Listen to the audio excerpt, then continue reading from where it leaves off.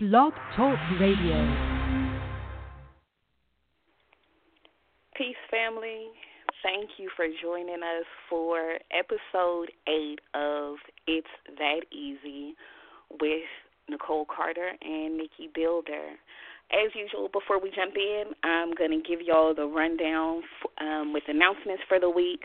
Be sure that you stroll on over to myastrologycoach.com or theimaginationguru.com for information about upcoming events and activities with the priesthood.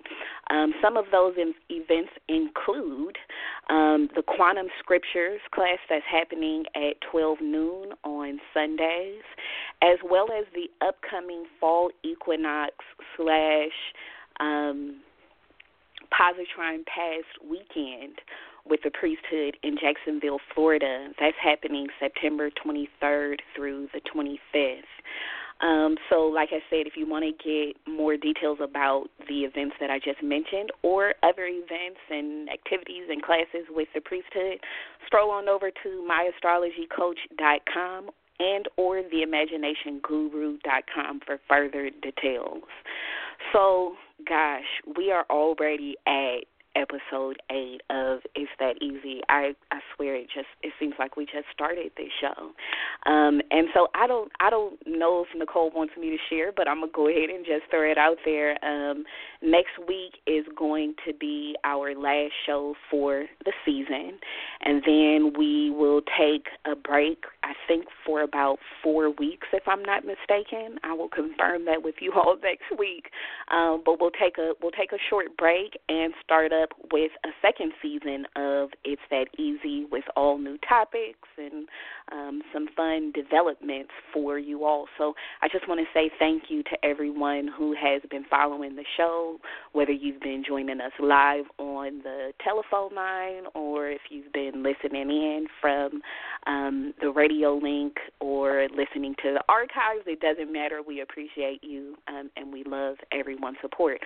On that note, before I jump into today's topic, and I promise, if y'all haven't figured it out by now, I can be a little long-winded, and I have a hell of a way of telling stories.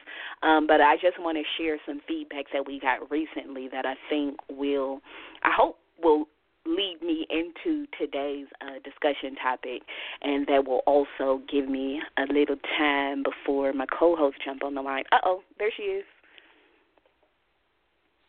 Hey, Coley Cole. Hey, can you hear me? Yes, happy Friday. How are you? Thank you. Happy Friday to you as well. Thank you.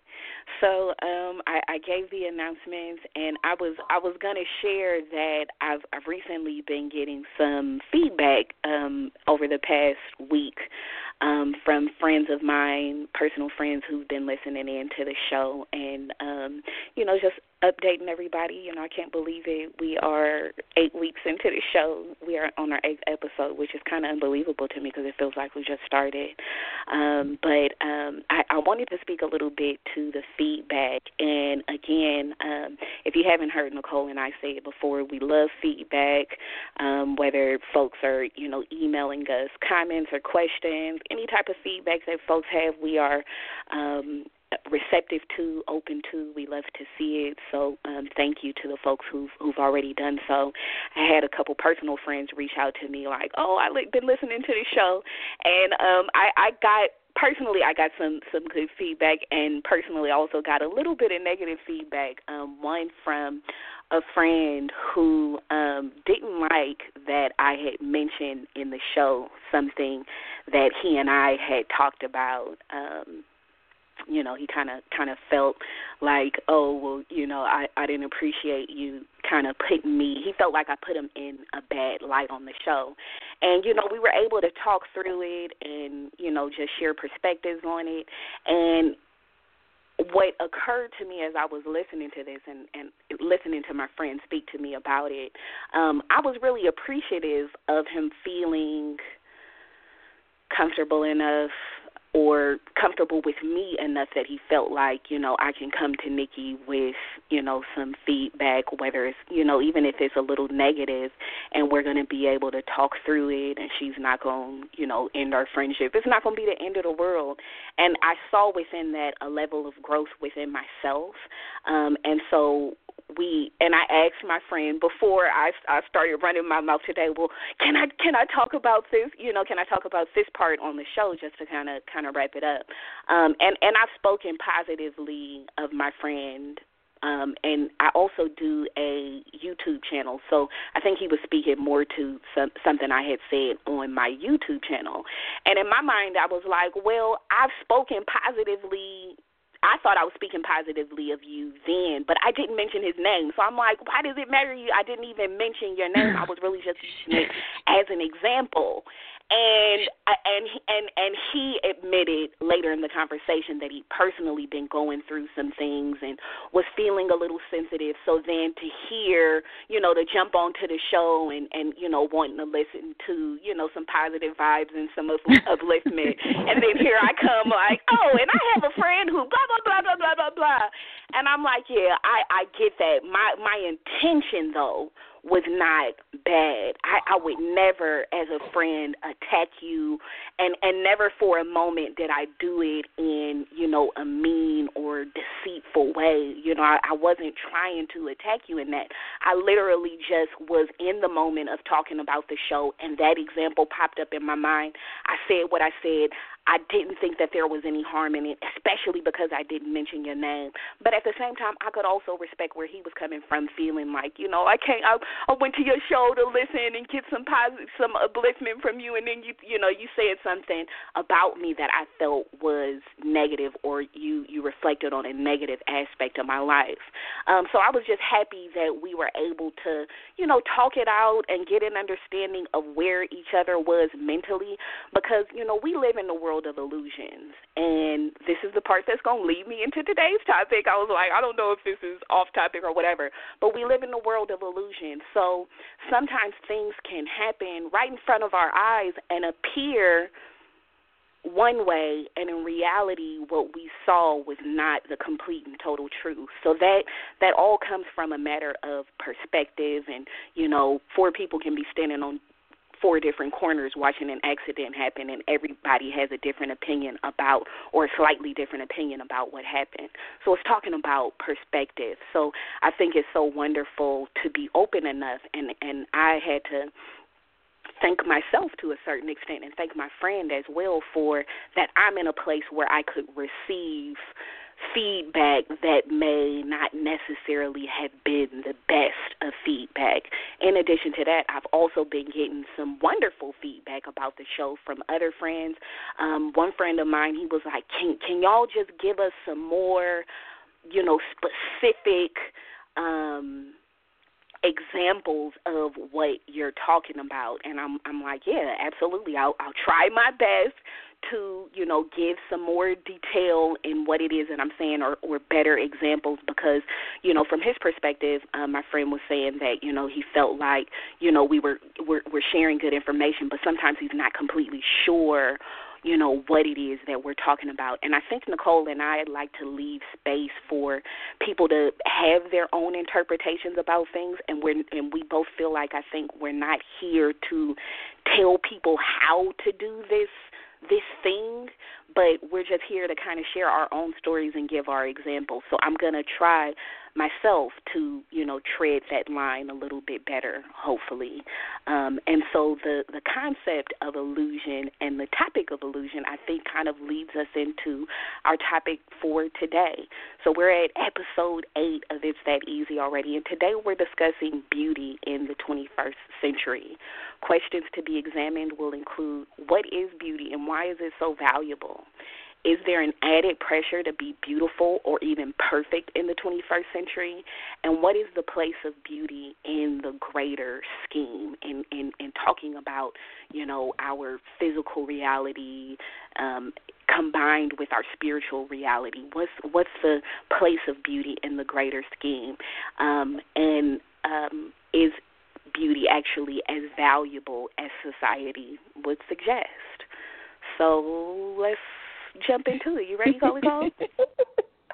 I am ready because you're ready, so let's do it. I just want to say briefly.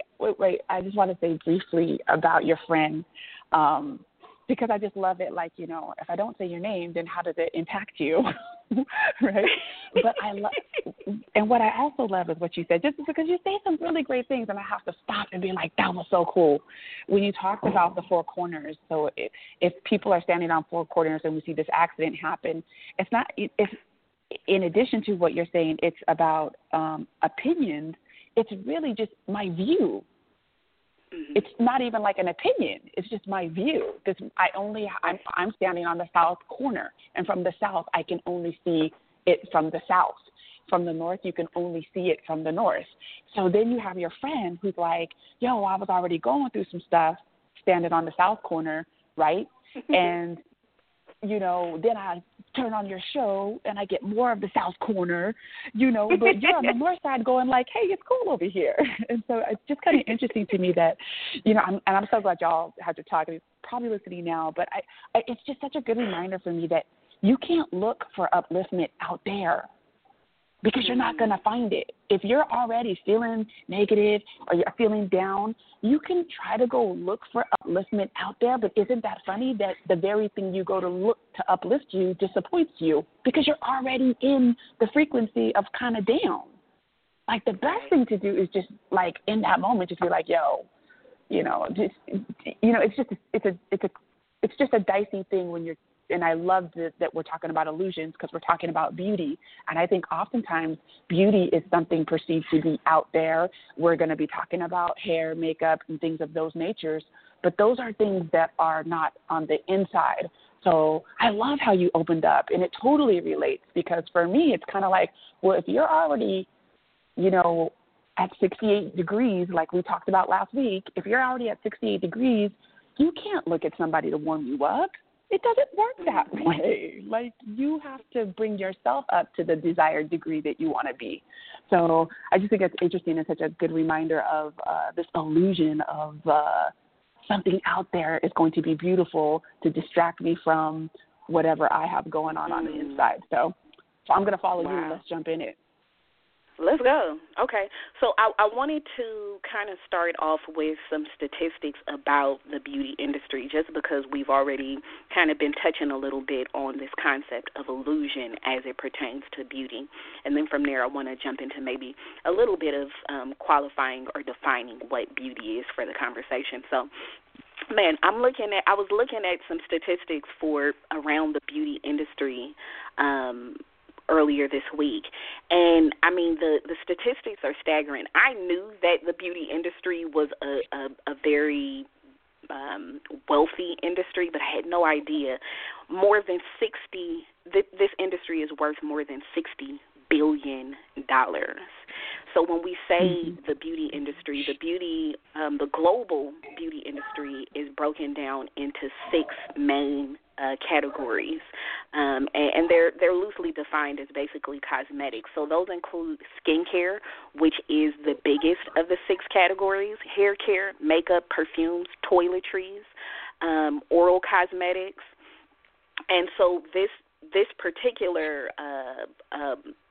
aspect of the beauty industry doesn't even include statistics for the plastic surgery industry. And looking at some of the information surrounding those statistics, I found that over the past 10 years, the industry itself almost doubles every single year more than the previous year, if that makes sense. And so I said to myself, my God, that when you look at these rates and see how, doubling an entire industry every single year, that's huge. And so I said to myself, you know what? what's so responsible for that? And one of the biggest things that came to mind for me was reality TV and the advent of social media. And I want to dig further into that later in the show, so I'm going to kind of put a little post-it right there and say, let's make sure we come back to this concept of reality television and social media, because these things, if you look at the statistics and the timing for these things, it's very obvious that these things have had a really big impact on our standards for beauty in the U.S. being the largest market in the world for this particular industry. So it's very clear that these things have been, highly influential as far as what our standards of beauty are, as well as, how much money we're spending annually in the U.S. on feeling beautiful on the outside.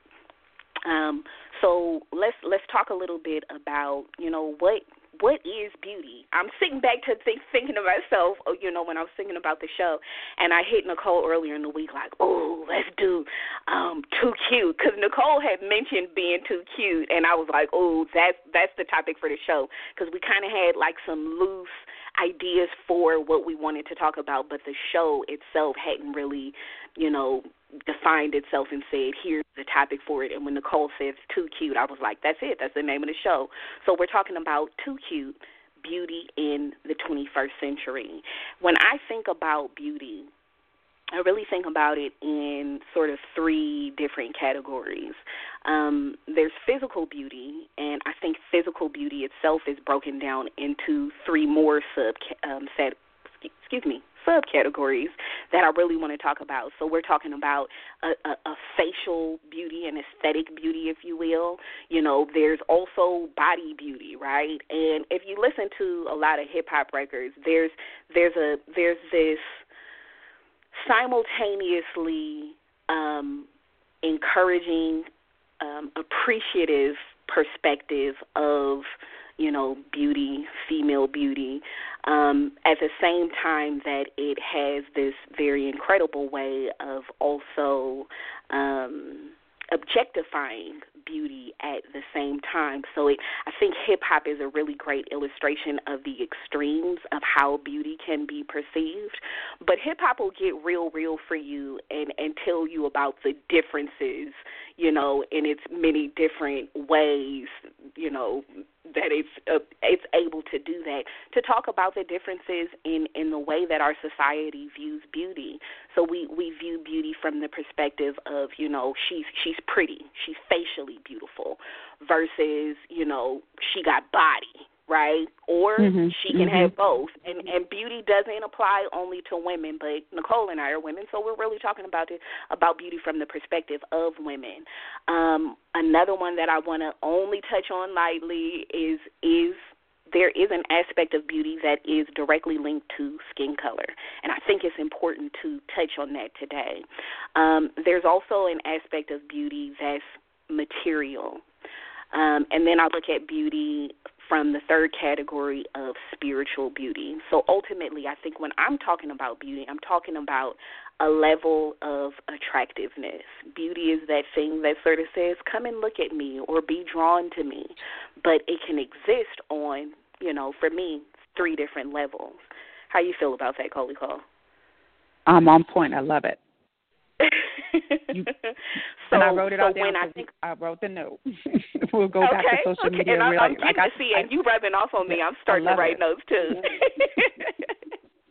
And so when I think about these three different categories of beauty, the first two, physical beauty and material beauty, are those two forms of beauty are really the lower levels of beauty, right? And I've been doing a lot of studying, looking at the Tree of Life, looking at the Hermetic laws, and so I was like, these two forms of beauty exist on this physical plane that we live on, the earth, called, and when you look at the Tree of Life in Kabbalah, it talks about Malkuth, which is the physical manifestation. Spiritual beauty, however, I think is removed from this world, and hopefully by the end of the show, and I know by the end of the show, Nicole is going to pull us into spiritual beauty. And so I'm hoping that that's where we end up for the show. But I wanted to dig into, the physical aspects of beauty and how they influence us, right? I think one big aspect of beauty is that of perception, right? Beauty says a lot about how others see us, and then that translates into how we as individuals see the world. But I think the reverse of that is that from the quantum perspective is actually reversed, right? Quantum says that beauty translates how we see the world and then how others see us. So we're really going to be dealing with almost two contradictions to a certain extent. If you think about viewing beauty from, like Nicole said, looking on the outside versus looking at beauty from an inside perspective. We always hear in our society beauty is in the eye of the beholder, which would suggest that it's really an inner thing, right? Because, one of the arguments that I saw, and people can be so petty, when the whole Jesse Williams thing went down and he did his speech on the BET Awards, and I'm nosy and curious, so I look at the comments because I think what people are saying and talking about beneath the surface is a real good indicator for where people's minds are. What perspective are people thinking about and viewing things from? And some of the comments that I saw at the same time that whole thing was happening, and we were seeing a lot of memes about Jesse Williams on social media, and Jesse Williams, is, considered to be beautiful. That was one of the big conversations was, does he have the right to talk about what he's saying because of his, due to his skin color? Should we allow him to say what he's saying? But there was a lot of conversation at the same time that Jesse Williams has a certain level of acceptance in our society that allowed him the platform to say the things that he said. And we can say that platform is motivated by skin color. We can say that it's motivated by beauty because he was on Grey's Anatomy, and he was like, one of the, crushes that everybody had on the show. So some of the comments that I saw while this thing was happening, we were seeing a lot of memes where you saw Jesse Williams with his wife. And I saw women attacking his wife and saying, how could he be married to, her? She's so average. She's not that good looking. He's way more beautiful than she is. And that really kind of stopped me in my tracks for a moment because I'm like, damn, how is it that these powerful words, this powerful message that this brother delivered is so heavily overshadowed by such petty conversations? So is he too cute? You too cute to deliver something like that? Well, see, and that's what we're talking about because beauty talks about how others see us as well as it talks about how we see the world. And I saw the whole Jesse Williams thing. I saw it from a few different perspectives because I can relate to that. I can relate to being the, okay, if we're going to put stuff on the table, we transparent, right, Coley Cole? And I was having a little bit of trouble about having this conversation today because I'm like, well, what qualifies me to have this conversation? So I'm going to just throw it on the table, and it's going to be what it's going to be. I grew up in West Oakland. West Oakland is the hood of hoods, okay? So when we're talking about poverty and class, West Oakland is the epitome of hood in the greater conversation of Oakland. So I remember being a kid and switching schools, and my sister and I went to school in East Oakland for a little while. Now, East Oakland is a little bit more of a mixture class-wise because you still got kids from the hood, who live in the flatlands that go to these public schools, as well as you got kids from more affluent neighborhoods like Grass Valley who also go to these same public schools. So the mixture is a little bit different. But I knew for sure one thing that you couldn't say at these schools in East Oakland was that you were from or ever lived in West Oakland. That was something I knew to be very quiet about when we moved to East Oakland, because West Oakland is considered to be the hood, okay? So there's that had an influence on my life, being light-skinned in West Oakland, and also being somewhat, at least a little bit cute growing up in West Oakland. There are certain rules about being those things and growing up in West Oakland.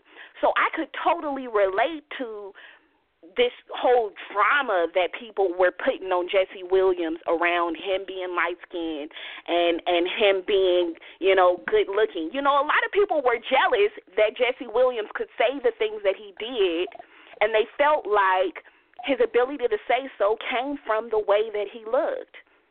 And not only can I relate to that, I thought about that very deeply over the years. And my partner's family is very dark-skinned people. And I grew up in a family where my mother is brown-skinned, and she has a sister who's a little darker than her, but for the most part, everybody is like kind of lightish brown skin in this part of my family. Versus my father's side of the family, everybody on that side of my family is light skinned. And as well as, I remember my father moving to the suburbs when I was young, and conversations at that time when I'm 8 years old coming up about class. Black folks have this tendency, I've noticed, within our own communities. We so often feel defeated by the outside world. But the reality is much of that confusion, conflict, defeat is happening from the inside. We've separated ourselves by class. We've allowed ourselves to be separated by skin color, right? And I've spoken before on the show about recognizing this dichotomy between myself and my daughter, who looks at me and she thinks I'm white, right? And my daughter is deep brown skinned, and so seeing these conversations happening in the world, and being older now, where I can sort of observe and understand better these conversations that are happening. A lot of this color conversation is very interesting to me, but at the same time also very saddening to me, because it's allowed us this furthered sense of defeat that says, yeah, we come from the same family, we're the same people, but you're not the same as me because your hair is too light, your eyes are too light, you're different than me, and it breeds to a certain extent a sense of jealousy in our communities that says this person, because of what society has told me, this person is more beautiful than me. And it sets up a really secret sense of jealousy that we all end up reenacting in this daily play and drama that we play out called our daily lives. Yeah. So the conversation with Jesse Williams, I thought was really interesting, and it really highlighted how deeply embedded, these conversations and perceptions about beauty are in our society, these conversations and perceptions about skin color. This stuff is very deeply rooted, and it really illustrated for me the necessity for healing that. We've got to heal this brokenness that we have around, whether we want to call it post-traumatic slave syndrome, whatever it is that we want to call it, however it is that we identify it, it screams to me that there's very much a need to heal that. It does, and as I'm listening to you and sensing with the passion, and you and I both have daughters that are at that age of asking questions and making observations.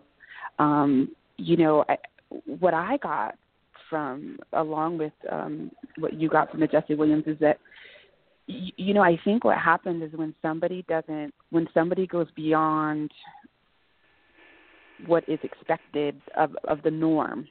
So when somebody like Jesse Williams, and when I say like, I mean physically. When someone physically like Jesse Williams is speaking with such passion and speaking from experience and speaking from because I'm in this and I've done my homework and expresses a love for Black people, quote unquote. What happens is people have to become aware of what's going on inside of them, and they don't know what to do with that.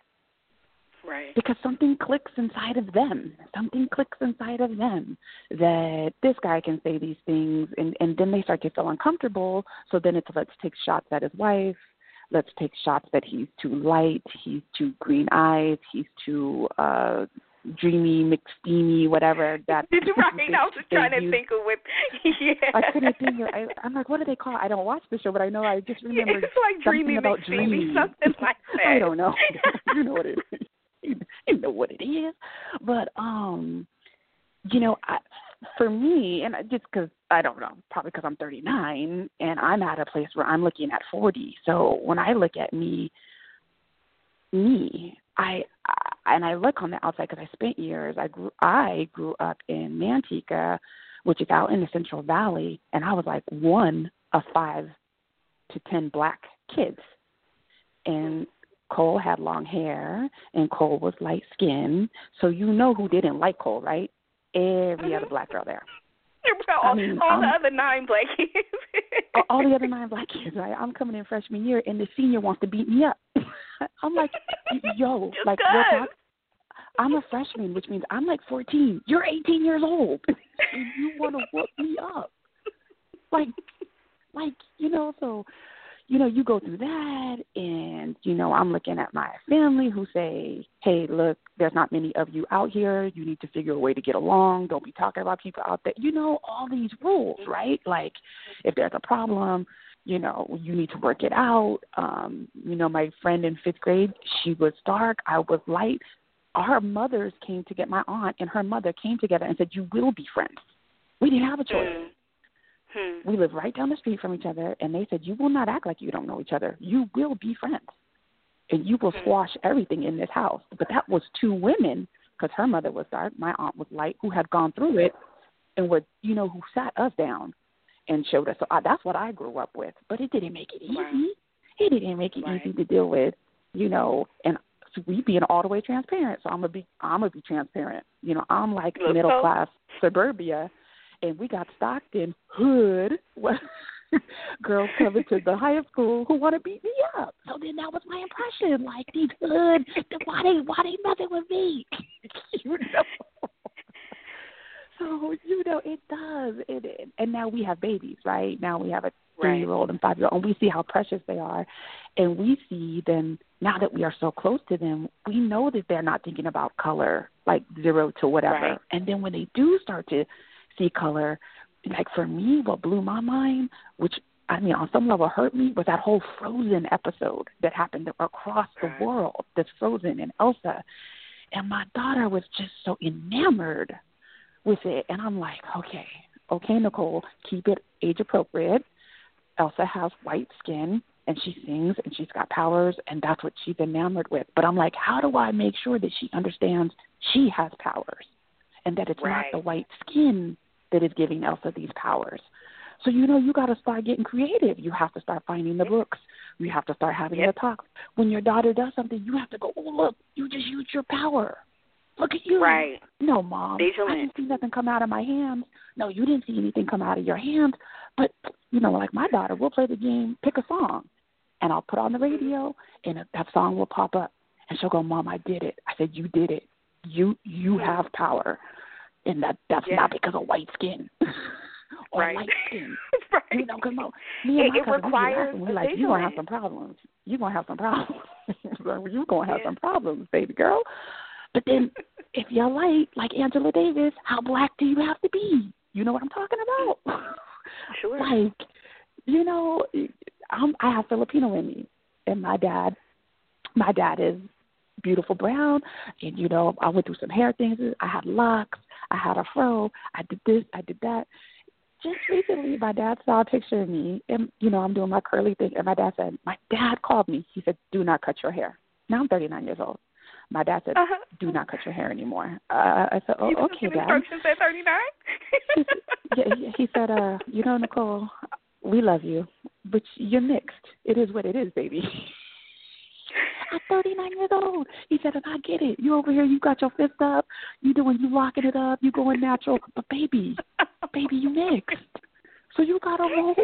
You got to roll with the Filipino stuff to make your hair do that thing it does. At 39 years old, I felt so free. At 39. At 39, I'm like, oh, okay, this is me. This is my hair. Instead of calling it black people hair, I try to teach my daughter, this is your hair. This is curly hair. Black, and not to disconnect herself from it, right? No, this is how you were made. But when you start taking the you, beauty is in the eye of the beholder, not the EYE. It's in the eye of the beholder. I have curly hair. I like myself. It is not the two eyes. I just want everybody to be clear. Nicole is saying beauty is in the eye, as in self of the beholder. That's powerful, Nicole. Because it's pretty to me. If my daughter looks at a shirt and she says, I like that, that's her beauty. It's not what mom sees with her two eyes. Oh, I don't. That's not for you. It's my daughter in her eye. Remember we talked about the me first and we transitioned to the I? It's all a continuum. There is no it is versus what you want. There is no, this, her versus me, hood versus suburban. If you remove the verses, you will see, like you have always said, Nikki, it's a phase. It's a degree. It's a scale. It's a spectrum. There is no verses. It's like my dad said, chicken or egg. It's just varying degrees of manifestation. That's all it is. It's an egg and then it's a chicken. But is there a difference between the two? It's just varying degrees of manifestation. And what happens is the collective wants you all in the same place. Jesse Williams is cute, girl. He got them green eyes, girl. He's fine. He don't need to be talking about all that conscious rhetoric. Right, we don't like that. right. Like that doesn't fit the mold. Look at Nikki, girl, you in West Oakland. You got to play down that you cute. You got to play down that because you know what that makes us feel? It makes us feel like you have some awareness that you will be picked over me. You see? So I need Nikki to come down to a 60 watt because she's on a 200 watt, and that makes me feel really bad. And I get it, like you're saying, and that we talk about the reality TV, and we see these girls, and I'm telling you, just today, it's always in preparation for the show, I saw a commercial. It was the Real Kids of Atlanta Housewives. It was little girls acting like the characters on the one. It hurt me. It hurt me, Nikki. It hurt me, even though it's funny, and it hurt me because one girl was sitting with her a glass. She had some Kool-Aid in it. One girl was tossing her wig. It was all these women fighting each other. It was all the women fighting each other. Nobody's saying, sister, I really love what you just spoke. Sister, I really, like you just said, did everybody get that? Because I got it. But when we don't do that for each other, white, light, dark, purple, blue, where it's this beauty of illusion because we all want to get in that spot and we think there's only 3 spots. So I've got to beat you up because I'm trying to get in that spot and there's only 3. There's only 3. And so how do we, like you say, in our daily rhetoric, in our daily awareness, how do we allow them to have their own eye and get them away from these 2 eyes and other people's eyes and what the boy says I think is fine? How do we help these girls get back to their own eye? I think that's beautiful. I like this picture. This is speaking to me. I love the color blue. How do we honor that eye? Right. And it's hard. It's hard when you got What did you say? It's 2 times. You're not saying it's doubling over. You're saying every year it's doubling. Every year it's doubling from what it did the year before. That's insane. Absolutely. Absolutely. You know, and to speak a little to what you said, you know, how do we get them from, because ultimately what we're talking about is the illusion exists in the 2 physical eyes, and it is the singular eye. It is the third eye, as some of us like to call it. Some people like to call it the first eye. But in beauty, we're talking about an ability to perceive divinely. Divine perception is really the conversation. I made a statement earlier on social media today, and I have a practice every week. I buy flowers for myself and Dolly, and I'll buy a couple bouquets and split them up and put them in vases, just because Dolly and I like flowers and it makes us happy. And what I said on social media was just that. I treat us every week to flowers because they make us happy. And I'm clear about the fact that when I honor and value myself, I give other people the permission to do the same. So many of us come from a perspective of expecting things from the outside. You know, I want my husband to send me flowers every week. I want my boyfriend to give me flowers every week, and that's what's going to make me happy. We have this dependency on the outside making us happy. And for me, that practice was my defiance and me being very willing to stand in ownership of none of these things that I desire exist outside of me. I can give myself, if flowers make me happy, I can give myself flowers every week. And there's a difference between I'm giving myself flowers in spite of, oh, this nigga didn't send me flowers this week. Ain't nobody thinking about me. Don't nobody care about me. There's a difference between saying that and saying, I'm willing to do it for myself. And if somebody else sends me another batch of flowers this week, that's just the icing on top. And I'm thankful and appreciative of that as well. But there's a big difference between saying I can do it for myself because ain't nobody else gonna do it. I don't need nobody. There's a big difference between those two. And so I think that's what it is. It's about an inner confidence. It's about an inner confirmation that says, I'm beautiful. And Nicole, when you were talking about your daughter, I am totally there with you and totally relating with you because and I do think children notice color.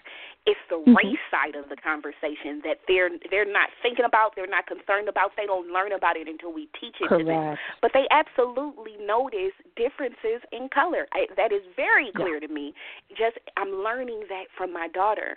And so for me, I can remember being the friend as a child because my sister and I were very shy and you know, whoever came to make friends with us, that's who our friends was going to be because we were twins. We didn't really have to learn how to make friends.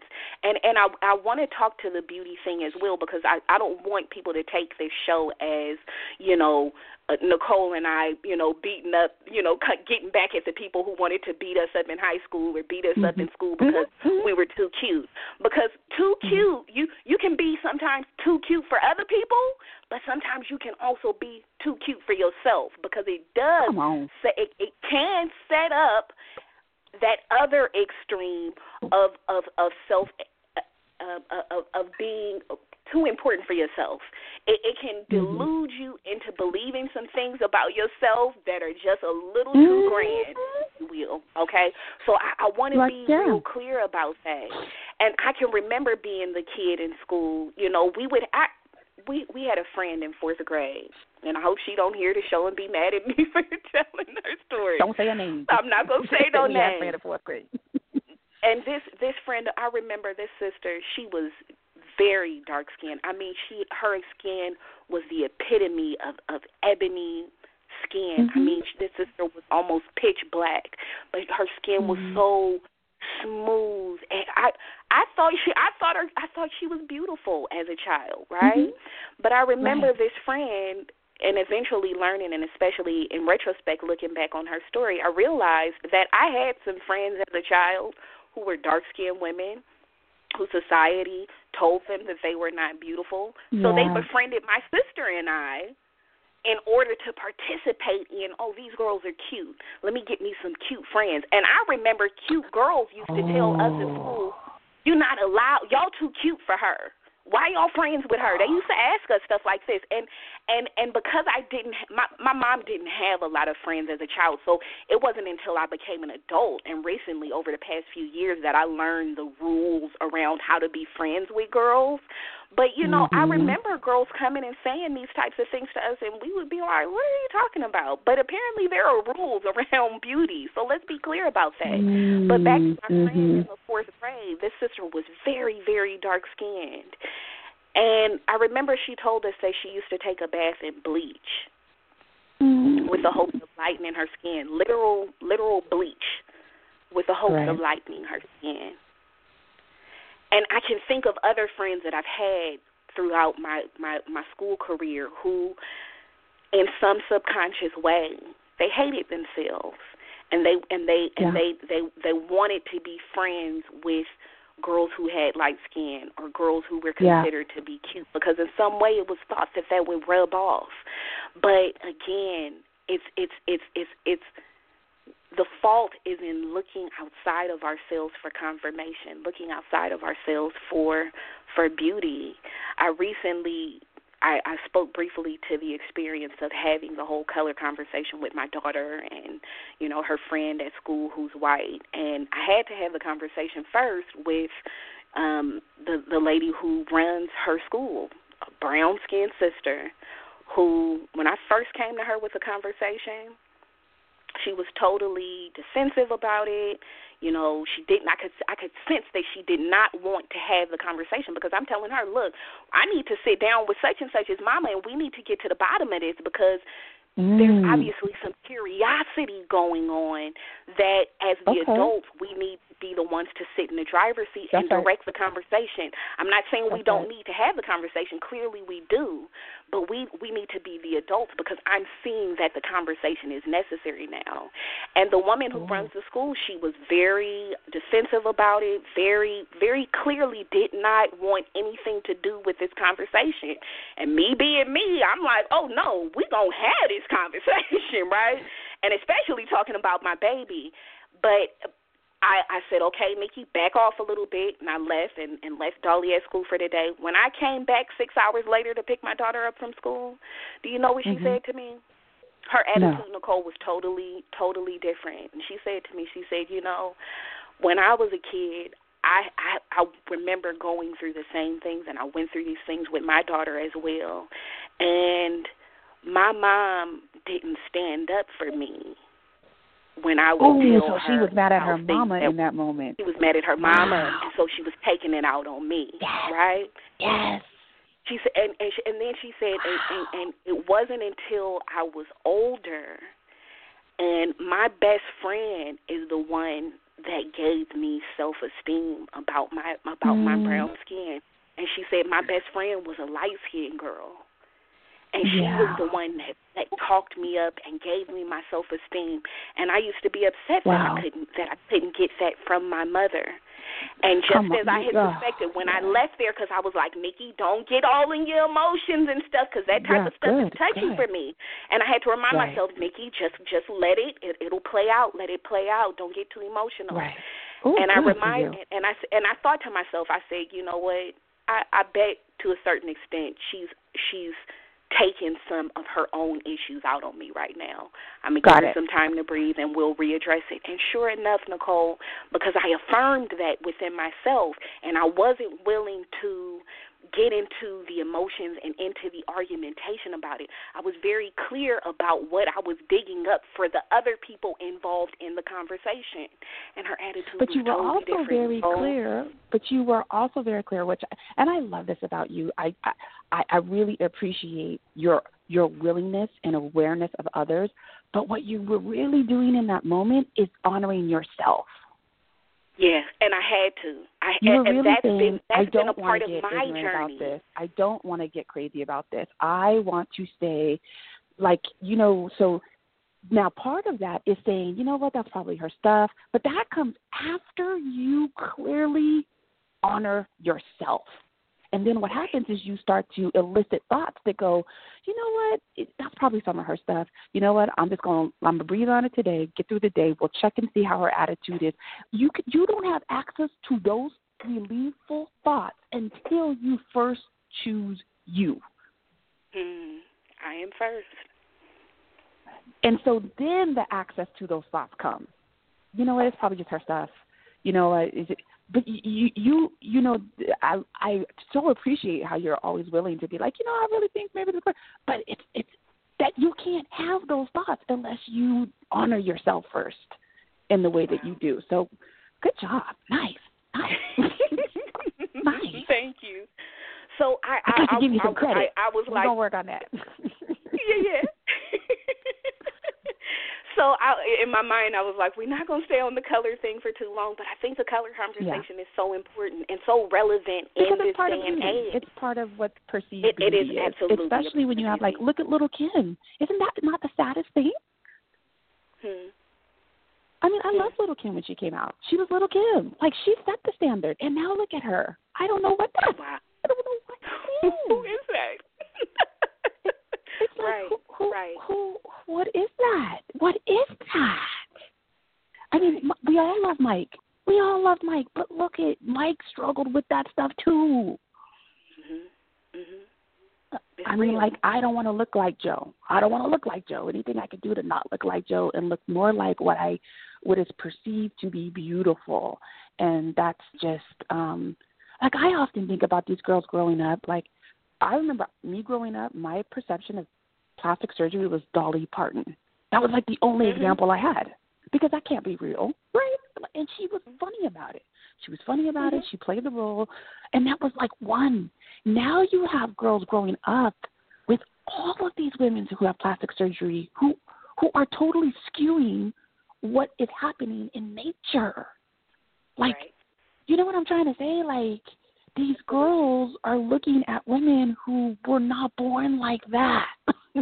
So it's not like it's just in the books and, in the movies. It's in every commercial. Every television it's show. Like, it's just, it's really, really, it's every model. It's every, and it used to be frowned upon. Like, if you got plastic surgery, you didn't tell nobody. Now, right. I mean, just recently we saw Iggy Azalea. She came out, and then she, like, shut her whole thing down for, like, 3 months and then relaunched her new look. Like, what? What's going on? I mean, so I'm not, and I don't think there's any fault. Like, when you say, the fault is that we're not, I don't think there's any fault. I think it's exactly what the lady said at your school. It's that maybe you didn't get it from your mom. Maybe you didn't get it from those around you. Like, I have small teeth and big gums. So when Nicole smiles, you don't even see my teeth. All you see is gums. Like, and my great-grandmother one day told me, we were all laughing and joking, and my great-grandmother, like matriarch, right, looked at me and said, Nicole, you either need to cover your mouth when you smile or you just need to not smile so hard. And I'm like 10 years old. Like, you don't know. You're just smiling and laughing. You don't, like, at 10 years old, you're learning to, like, oh, okay, I can't smile as big as I normally do because that's not attractive to those two sets of eyes. You see? So it's like... Right. It sets up a self-consciousness. It does. I mean, it took me a while. I see pictures now where all you see is gums, and I laugh now because that's me. Like, I can't hold that in my mind. I'm like feeling the color purple. You know what I mean? Like, covering my mouth when I fell for years. I would look down. I would look away. And then, you get to the place where you're just like, you know what? Hey, I got some little teeth and big gums. What am I going to do? And you can laugh about it, Nicole, and it can be something as simple as, my teeth and my gums. But these are the same way that somebody taught you to be ashamed of that. People are being taught the same thing about their skin color. She tried. And that is a fact, Nicole. I see it. I see it. There is a system of rules and laws that are set up around skin color. If you are dark skinned, your skin color dictates that you should be, a little less visible because you're already too visible with that dark skin. And I see I see it with family members. For my daughter, watching her, we're all we have the entire spectrum, right? Her dad's side is his mother is like my color, but then his sisters are more mahogany brown. Then you come to my side where my aunts are, darker, and then my dad.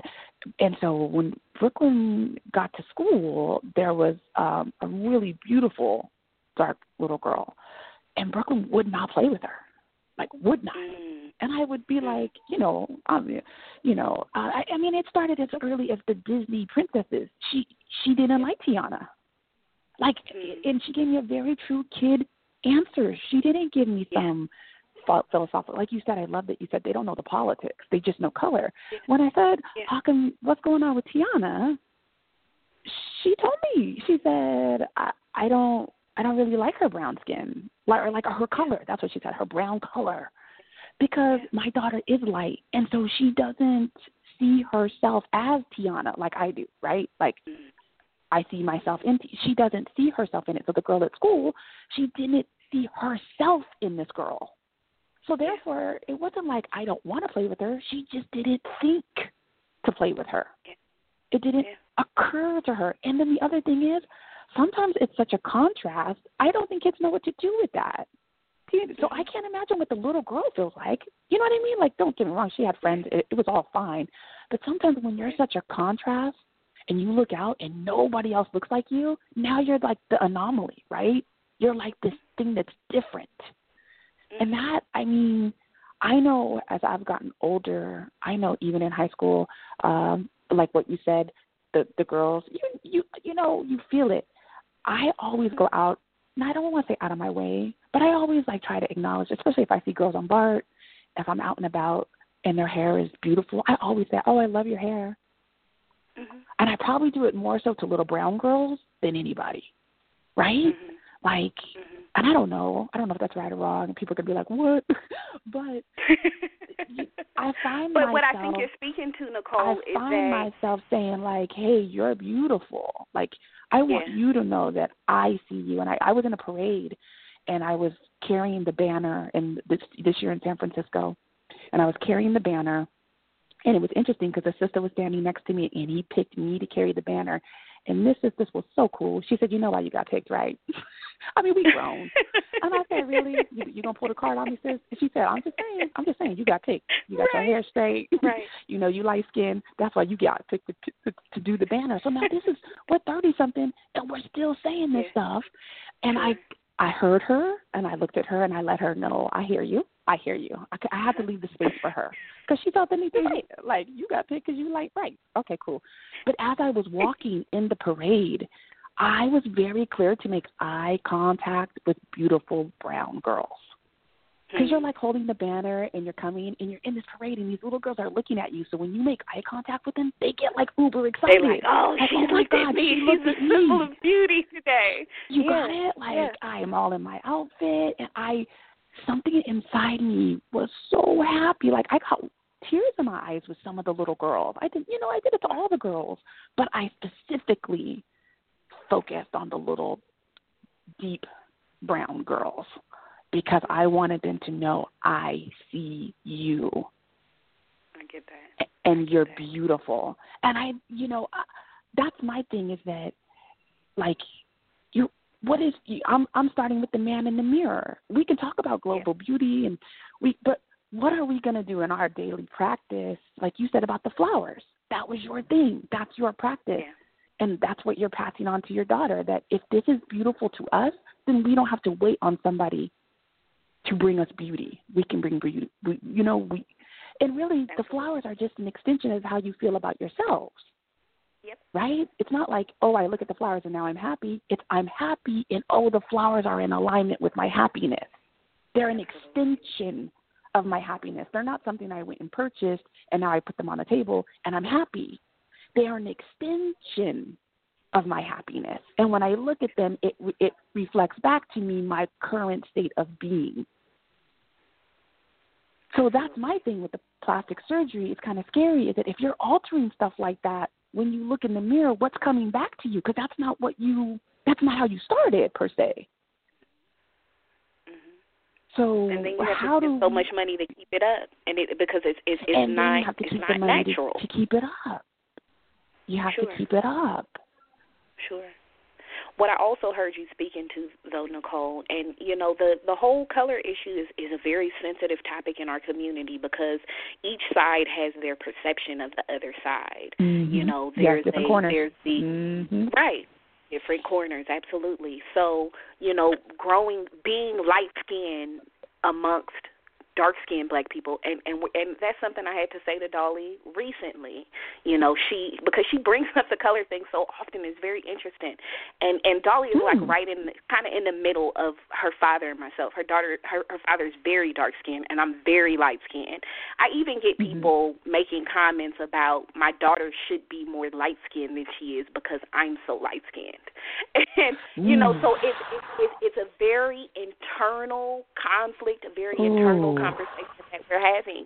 And when I say that there are expectations from each side has their expectations of the other side, what people don't realize is that, being light-skinned in this society is not as praiseworthy as society, as glamorous, exactly, as society, has a tendency to make it appear to be, because our society can tell you that you are not black enough.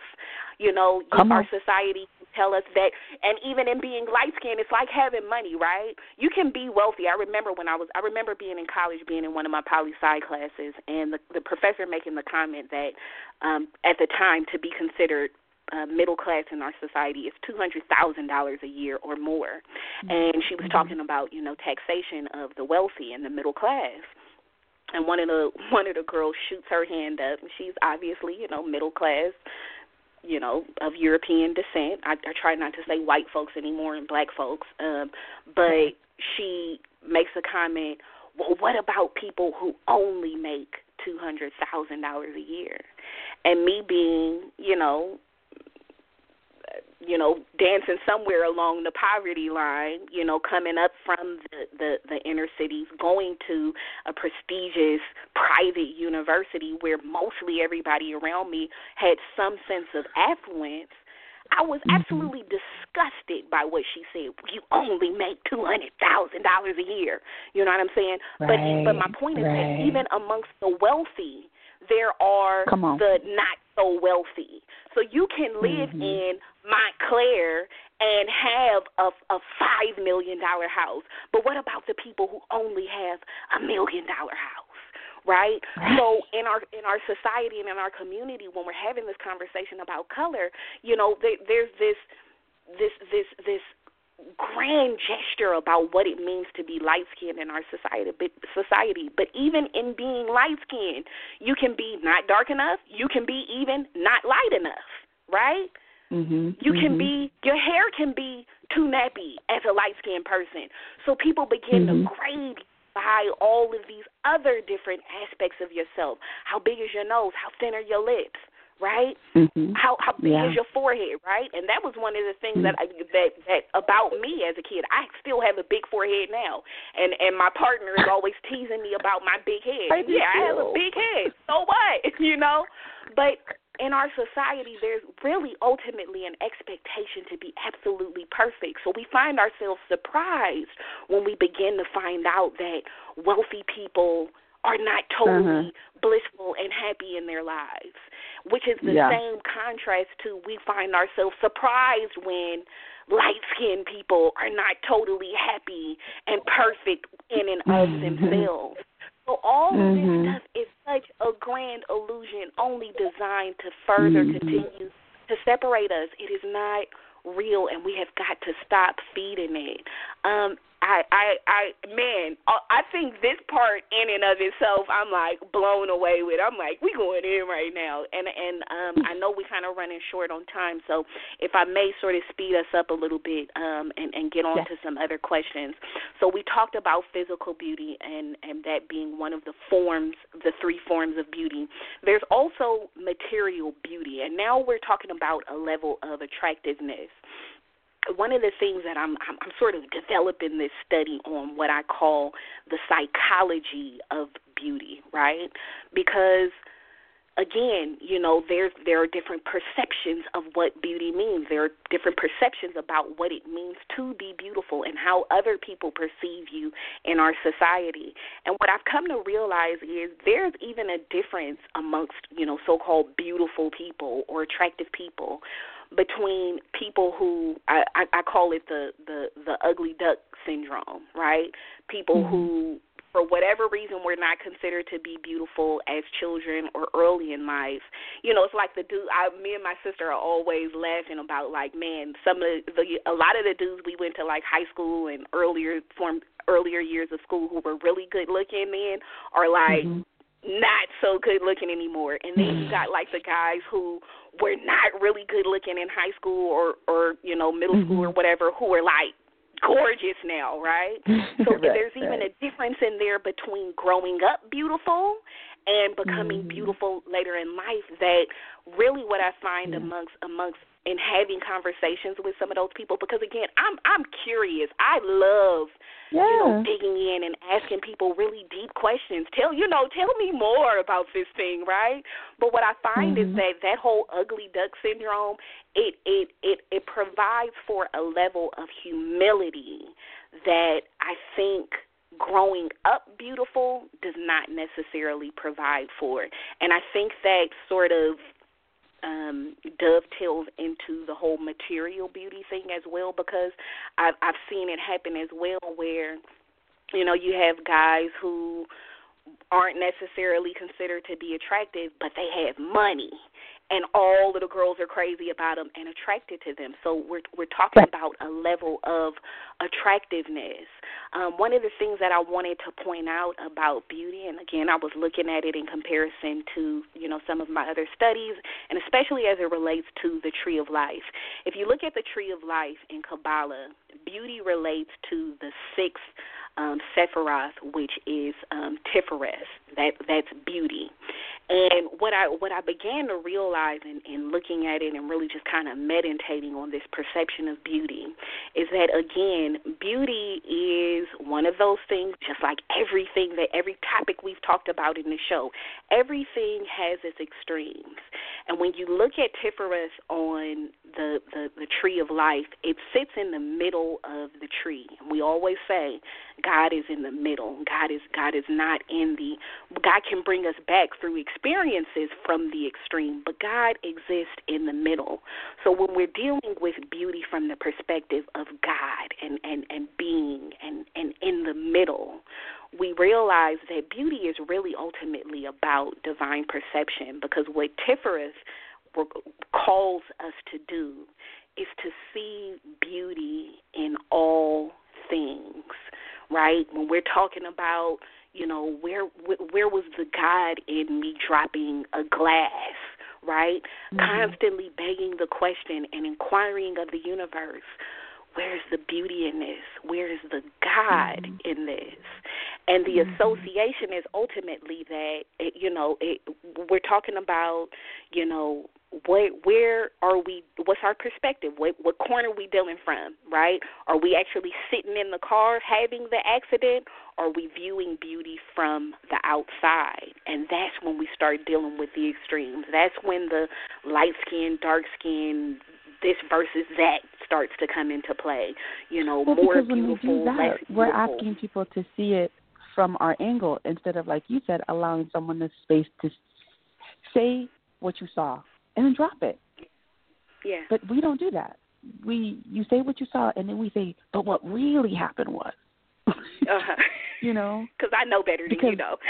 Because we just can't accept it. You know what? From your angle, it may look like that. Just like you started the show off, and you said He was really upset, and I realized how he could see it that way. That's what you said. So you allowed the space. And when you allow the space, then you can, you're not all warm and fuzzy per se afterwards, but you're definitely not, there's no friction. Yeah. You're like, okay, I'm going to allow the space for somebody to think plastic surgery. I think I heard Janet Jackson once say, somebody asked her, like, what would you advise a young person, or would you tell a young person boob jobs or everything are okay? And I remember she said something like, it's up to them. I would never say yes or no, because you have to do what makes you feel. Beauty is in the eye of the beholder. Now, what happens is we start looking at the reasons why you want to alter something, and that's where we get out of pocket, because then we think we know, but we don't know. I don't know. I don't know why you feel boobs would make you happier, or why I don't know. So right. It's kind of like I don't know if you've ever heard that song. It's on the Robert Glasper has a black music radio, and it's with Music Soul Child and Chrisette Michele. And he starts off the song and he says, "I think beauty's overrated because that's something anyone could be. Now attraction, now that's something different, and thankfully you're both to me." It's a beautiful song. It's a beautiful song, because it's like, because I've learned in this life that you've got to be with someone you like. And I'm on the phone with you. You know that, right?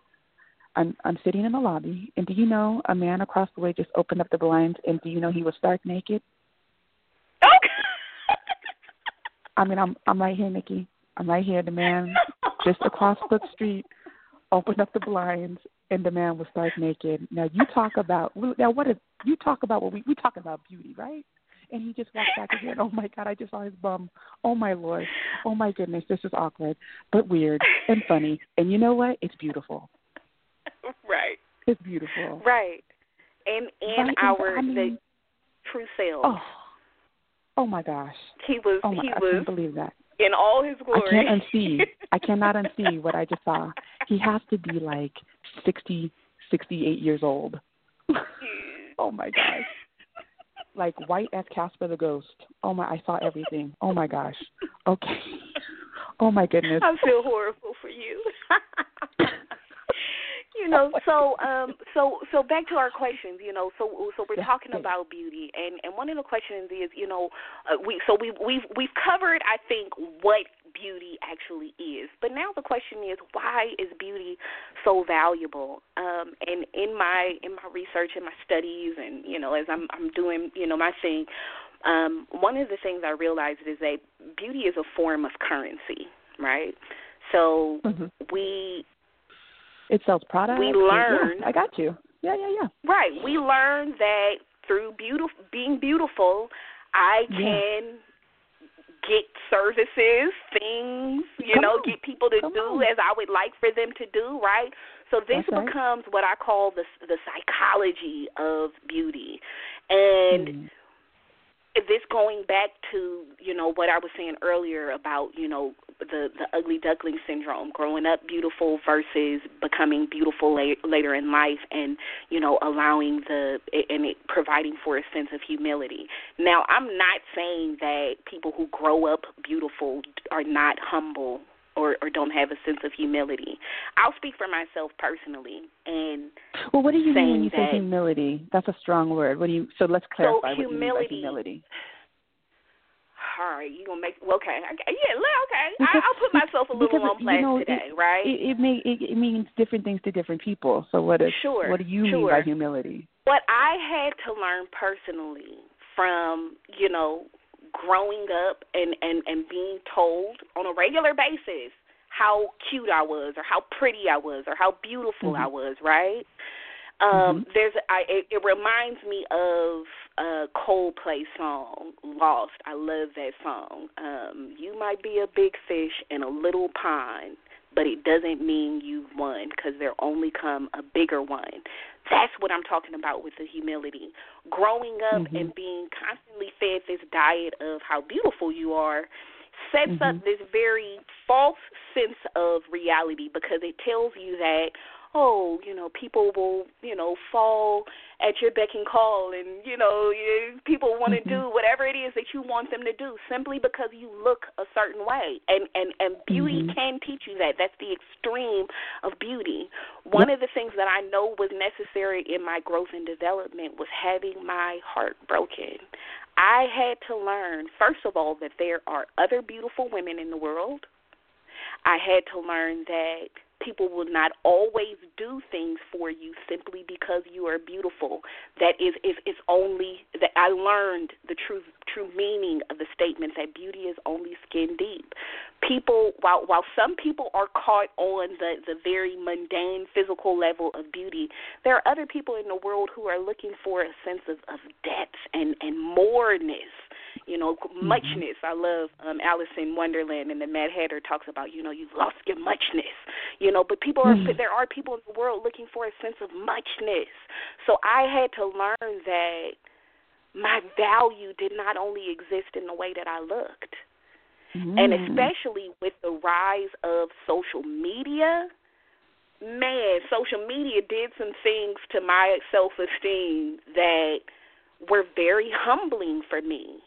Because I learned that, and especially now in the age of what I call the greatest makeup technology the world has ever seen, right?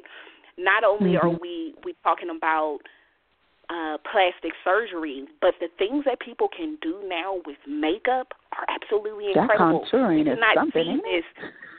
We did not see this in the 80s and 90s. This contouring and the things that they are able to do with paintbrushes is absolutely incredible. And I'm seeing the memes talking about it on social media where they're saying everybody looks like this in the 21st century.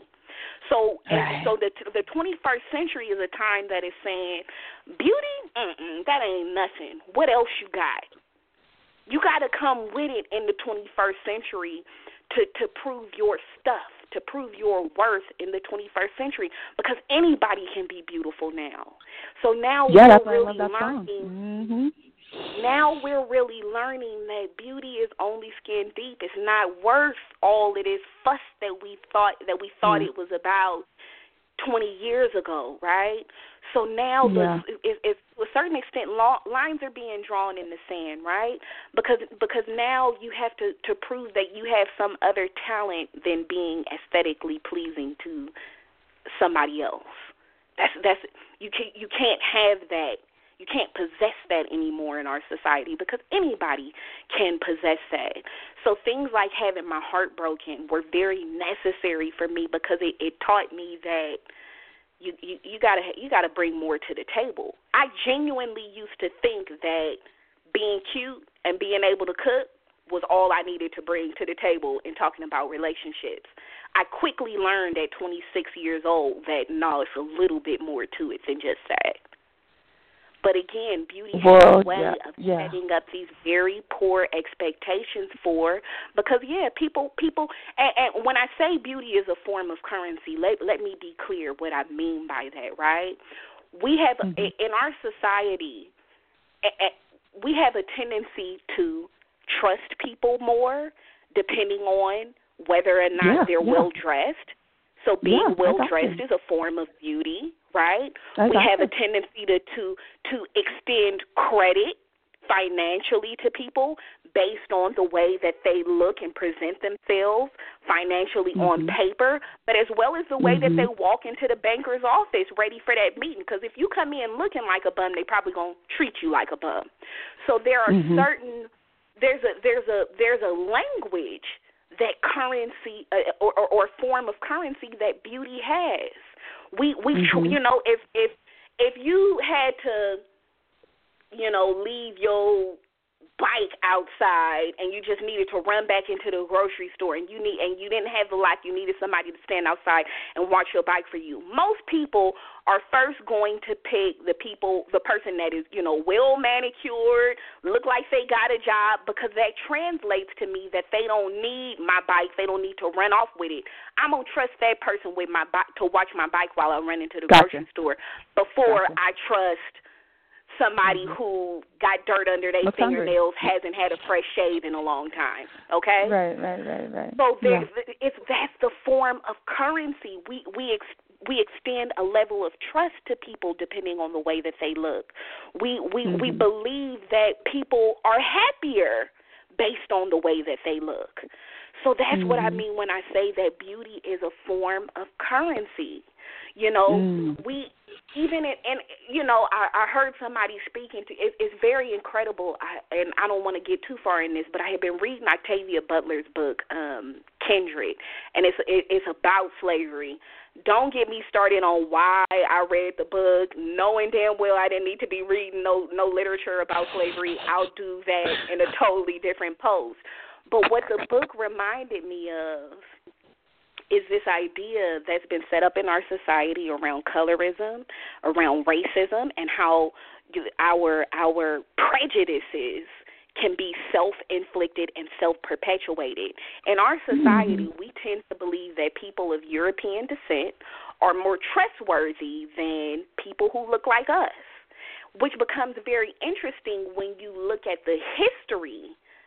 And I'm not saying all people of European descent, but when you look on a general level at the history of people of European descent, no people of color should trust these people based on their history across the planet of colonization, slavery. However, we still, in some conflicted psychology that we have, we still believe that these people are more trustworthy than people that look like us. So again, I think the beauty too, I just want to add to that, is that, like you said, you know, somebody who looks more trustworthy, somebody who, you know, I mean, you know, all that, what I hear you saying is just we've really gotten away from even trusting our guts and instincts. Because I'm going to tell you right now, at this age in the game, I don't look at color anymore. I don't look for somebody who looks like me. I go off my antennas now. I go off my gut, my feeling, because I've done the work, and I don't think you can get there until you do the delete program, right? You have to, and that's what you're talking about. There's a big program in there about European descent and looking more like and da-da-da-da-da. So, you know, I'm probably jumping to the solution. That's where I'm at, and we'll get back to that. But I think I'm just hearing that a lot of times we're trained out of our natural, and, you know, we both have daughters who are in that phase where, you know, if your daughter is noticing it, that is her instinct showing up. And how do we help her honor her instinct? How do we help her honor that, you know, I just noticed this, or, you know, versus filling it with rhetoric. I don't want to fill it with the slavery rhetoric. I don't want to fill it with, well, the reason why this happened is because da-da-da-da-da, and then so now we have this history of this, da-da-da-da-da. I don't ever want to fill her with that, like, ever. I want it to be more about, how did it feel? What did it feel like? Well, it didn't feel good to me. Well, how do I help her honor that didn't feel good to her? Instead of filling her with rhetoric and words and how to, you know what, I guess I'm going a little out there, but that's what I wish somebody would have did for me. I wish somebody would have just been like, you know, instead of filling me with, well, they just don't like you because you light skin. Why? I wish you never would have told me that. Why don't you just go with, hey, Nicole, if it didn't feel good, stay away from her. Boom. Right. Absolutely. If it didn't feel good, stay away from her. I totally agree. I totally agree with you, Nicole. And you're right. You know how we get into this thing, and then we keep that. If we keep telling the same story, then how does it ever go away? We perpetuate it. Absolutely. And I'm there with you, Nicole. I found myself in the same conversation with a friend earlier this week, just talking about, and my friend was so surprised because he was like, you know, I've noticed that whenever I talk to you, you know, you're not like really into the race thing anymore like you used to be. And I'm not, you know. One is, we're talking about archetypes, we're talking about levels of consciousness. And as I admitted before, I am a recovering poor righteous teacher. And so I can relate to being in the space. But the poor righteous teacher is absolutely necessary and needed.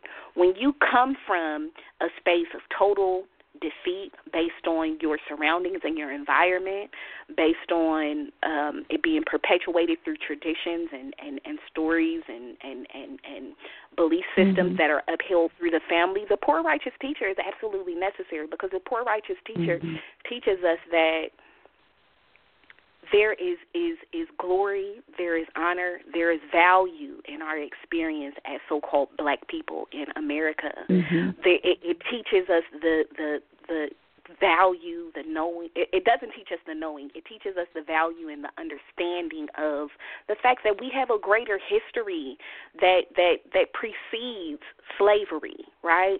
Because the very defeated, when we're in that very defeated space, all we know is from that perspective, our history started with slavery, right? But the poor righteous teacher is the one who learns that no, we were a great people before that. We were somebody before that. Unfortunately, the pitfall of the poor righteous teacher, if we get stuck in the poor righteous teacher, is that we begin to take on many of the characteristics of white supremacy, and we flip it. We become reverse racist, right? We now want to say that all people of European descent are degenerate.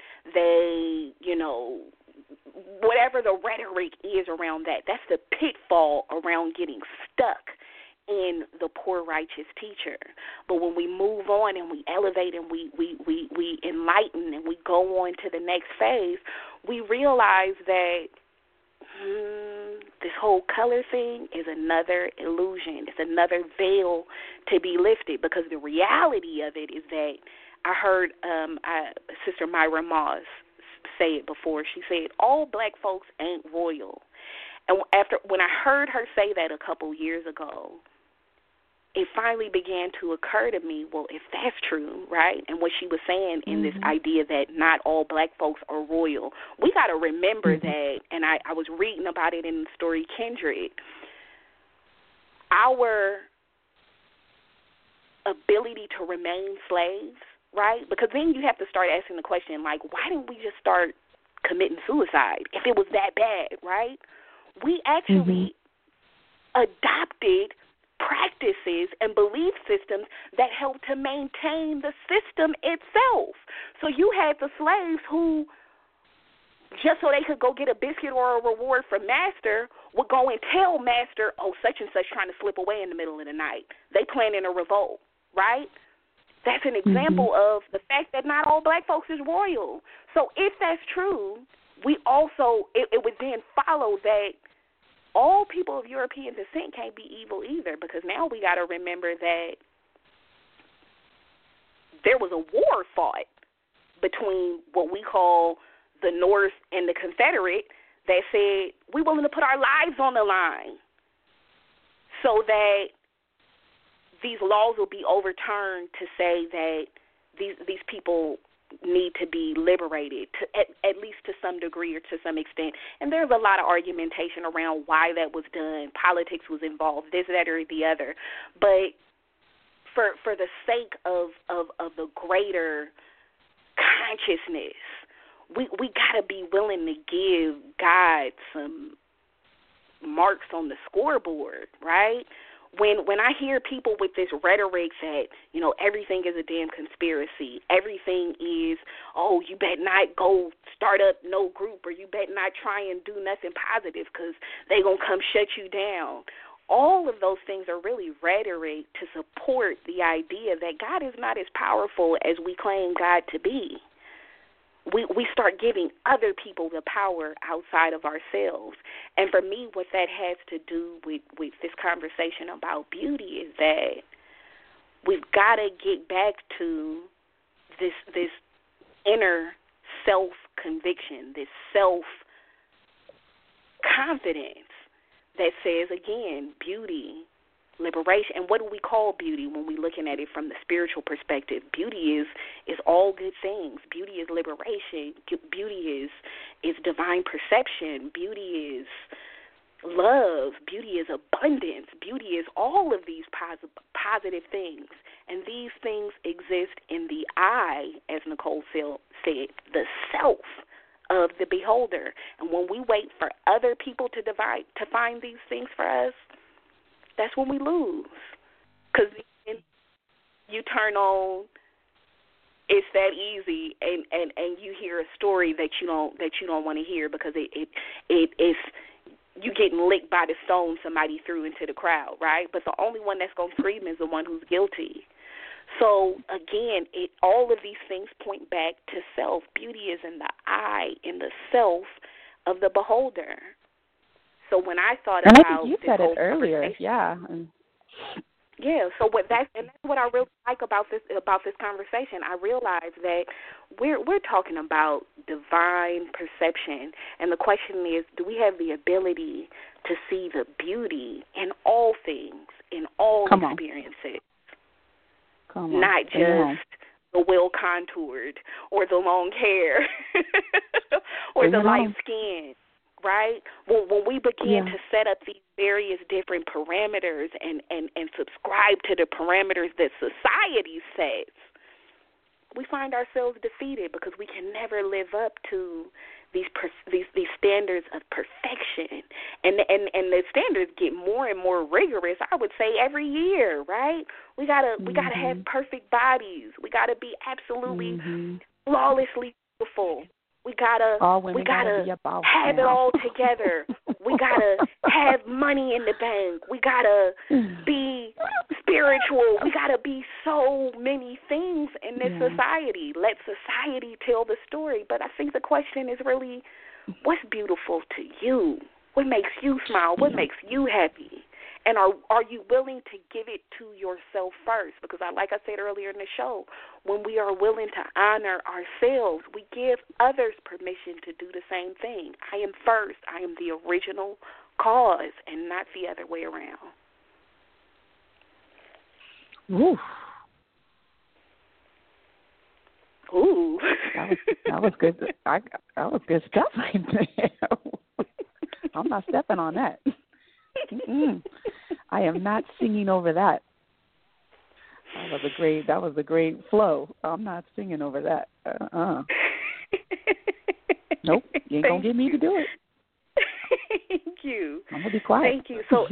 So all I'm trying to point to is that, again, I want to bring it back to this tree of life, because man, this tree of life is beautiful, and again, beauty is Tifereth, which is the sixth Sephiroth on the tree of life, and the Sephiroth are just the spaces of existence, and each of these spaces is connected to other bases or positions on the tree by various different paths, and what I found myself saying was, so the tree or existence or consciousness is really asking us one question, right? And I saw that Tifereth or beauty is connected right beneath it. That Sephiroth is called Yesod, which is the foundation or your ego identity. And I said to myself, this is the one that's asking the question of who you rolling with. We talked about it a few shows ago. We asked the question, who you rolling with? Are you rolling with God or are you rolling with ego?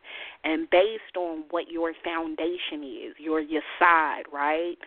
Based on what that is going to define for us what beauty ultimately is. Do we perceive beauty to be outside, or do we perceive to be beauty inside?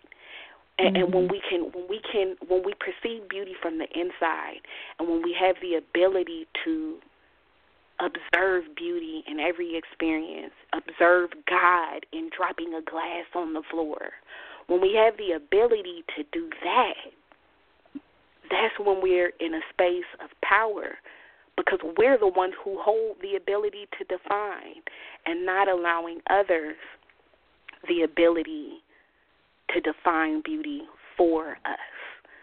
And I think about my 3-year-old in that, and that's something I'm inspired to do as I conversate with Nicole and we do this show. I'm realizing that it's not my job to, and that was one of the things that came up with her in the whole color conversation. Nikki, be very careful not to project your own awareness, experiences about the color conversation onto your daughter. Be very careful, and I think Nicole was speaking to a little earlier in her talking about being at the parade and eyeing the brown-skinned girls. There's a recognition that our brown-skinned sisters do need a little bit more encouragement. We got enough as the light-skinned girls. Society gave us enough of that. Trust me. I can speak to it from experience, right? We recognize that. And so what we're saying is that we empower ourselves when we allow ourselves to define beauty for and of ourselves. And that's something, and again, and me realizing it's not my job to project onto my daughter, oh, you're going to have a difficult time in life because you're a little bit darker than a brown paper bag, right? I can't project that onto her. I can simply model and demonstrate for her how it is that she can exist. To love yourself. To love yourself. All you can do is show her what it looks like to love yourself. Because if she sees mommy loving herself, if she sees mommy not getting first, she won't know to do it. How will she know to do it? Yep. You don't do it. You know, I get up in the morning and my hair is curly, and I had to get a haircut, so I had flat iron it. And she said, Mom, I just love when your hair is smooth. You should wear it like that all the time. I said, nope. No. And she's like, but why? It's so smooth. Don't you like it like that? I said, hey, I love my hair anyway. I could wear it smooth. I could wear it curly. It doesn't, but there's no one way that's better. I try to tell her this better, this concept of better, it doesn't exist. There's only what I like right now. It's only what you like right now. And sure. There's no better. And even if no better. she doesn't agree with you in that very moment, that's a seed that you plant in her. You got it. That when she gets older, she's going to be like, oh, that's what Mom was teaching me. She was teaching me to define it for myself, not based on Elsa's hair is straight. So that's got to be beautiful, right? Yeah, and that's something I'm constantly having. Sure. I'm constantly having to remind myself of that. Is like, Nikki, you're not here to define these things for her, even if they seem like the greater good to you. All you can do is set the example, be the demonstration for her, so that when she looks back on her memory bank later in life and she begins to learn that, because she's still a kid and, she thinks, she's supposed to like what her friends like. And that's a phase that she's going through. But make sure that you demonstrate the experiences that she'll be able to link back to later in life and say, no, Mom wasn't concerned with what everybody else said. Mom defined beauty of and for herself. That's it. That's it. And I know how scary it can be especially now in our society where children are swapping ideas through the form of social media at extremely great rates, right? Social media is scary. Technology is scary because it is giving our children access to such greater amounts of information and therefore influence that it's like, man, it's gonna be hard for me to keep a cap on that. It's gonna be hard for me to control it. And what I'm learning is I can't control it. I can't put a cap on it. I can't stop it. I can't prevent how much information she's gonna come into contact with, because guess what? She's still gonna go to school. She's gonna have friends, and they're gonna influence her. But all I can do is to teach her a solid foundation and to demonstrate for her what side you rolling on. Are you rolling with the outside? Are you rolling with the inside, the being, the quiet voice, that middle road that ultimately is God? That's it. As long as we rolling with God, any situation, any experience that confronts us, we're going to be victorious as long as we operate from God and not from the outside. That's it. It's that easy. It's that easy. It's that easy. I mean, we're both, different. So, when you say God, of course we have these talks. I know what that is. That's not a word that's not a thing we have broached for me with Boop, right? So it's more like family. And we have a bit, my dad is my dad, Big Papa, and we joke like, what's going on here? I can hear his voice, but we joke about all the time that, we have to know who we are because sometimes you have to look at something to know who you are, right? When I had my daughter, I didn't know. And then once I had a kid, I was like, Dad, I was going over there like every weekend. And that has helped me see who we are. And my dad doesn't say, look, this is who you are, who I am. No, it's not. It's who we are ancestrally as a great energy, light beings. You know what I mean? Not get out of what you learn in school and get out of some of those books, because you have to start tapping into instinct, and kids come with instinct. But what happens is that when we start to encroach on their space with definitions and rhetoric, and well, let me tell you what that is, and when we start doing that, then we take away their space to just explore. And that's what I'm always mindful of Nicole. You don't get to, I know what it's like to have people encroach on your space. I went through that. I mean, for years, until I was like, 20-something, an adult in my space telling me who Nicole was, what it was going to be for Nicole, and I didn't like any of it. And so I spent my first, I just got in my 30s where I was a people pleaser. I'm a social worker, for God's sakes. I'm all about, you have a problem? What can Nicole do on the outside of you to fix you on the inside? It doesn't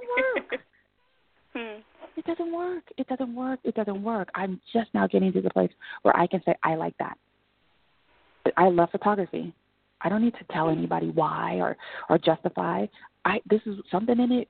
It's like eating a piece of pie where you're like, yo, this is my thing right here. This right here, this is me.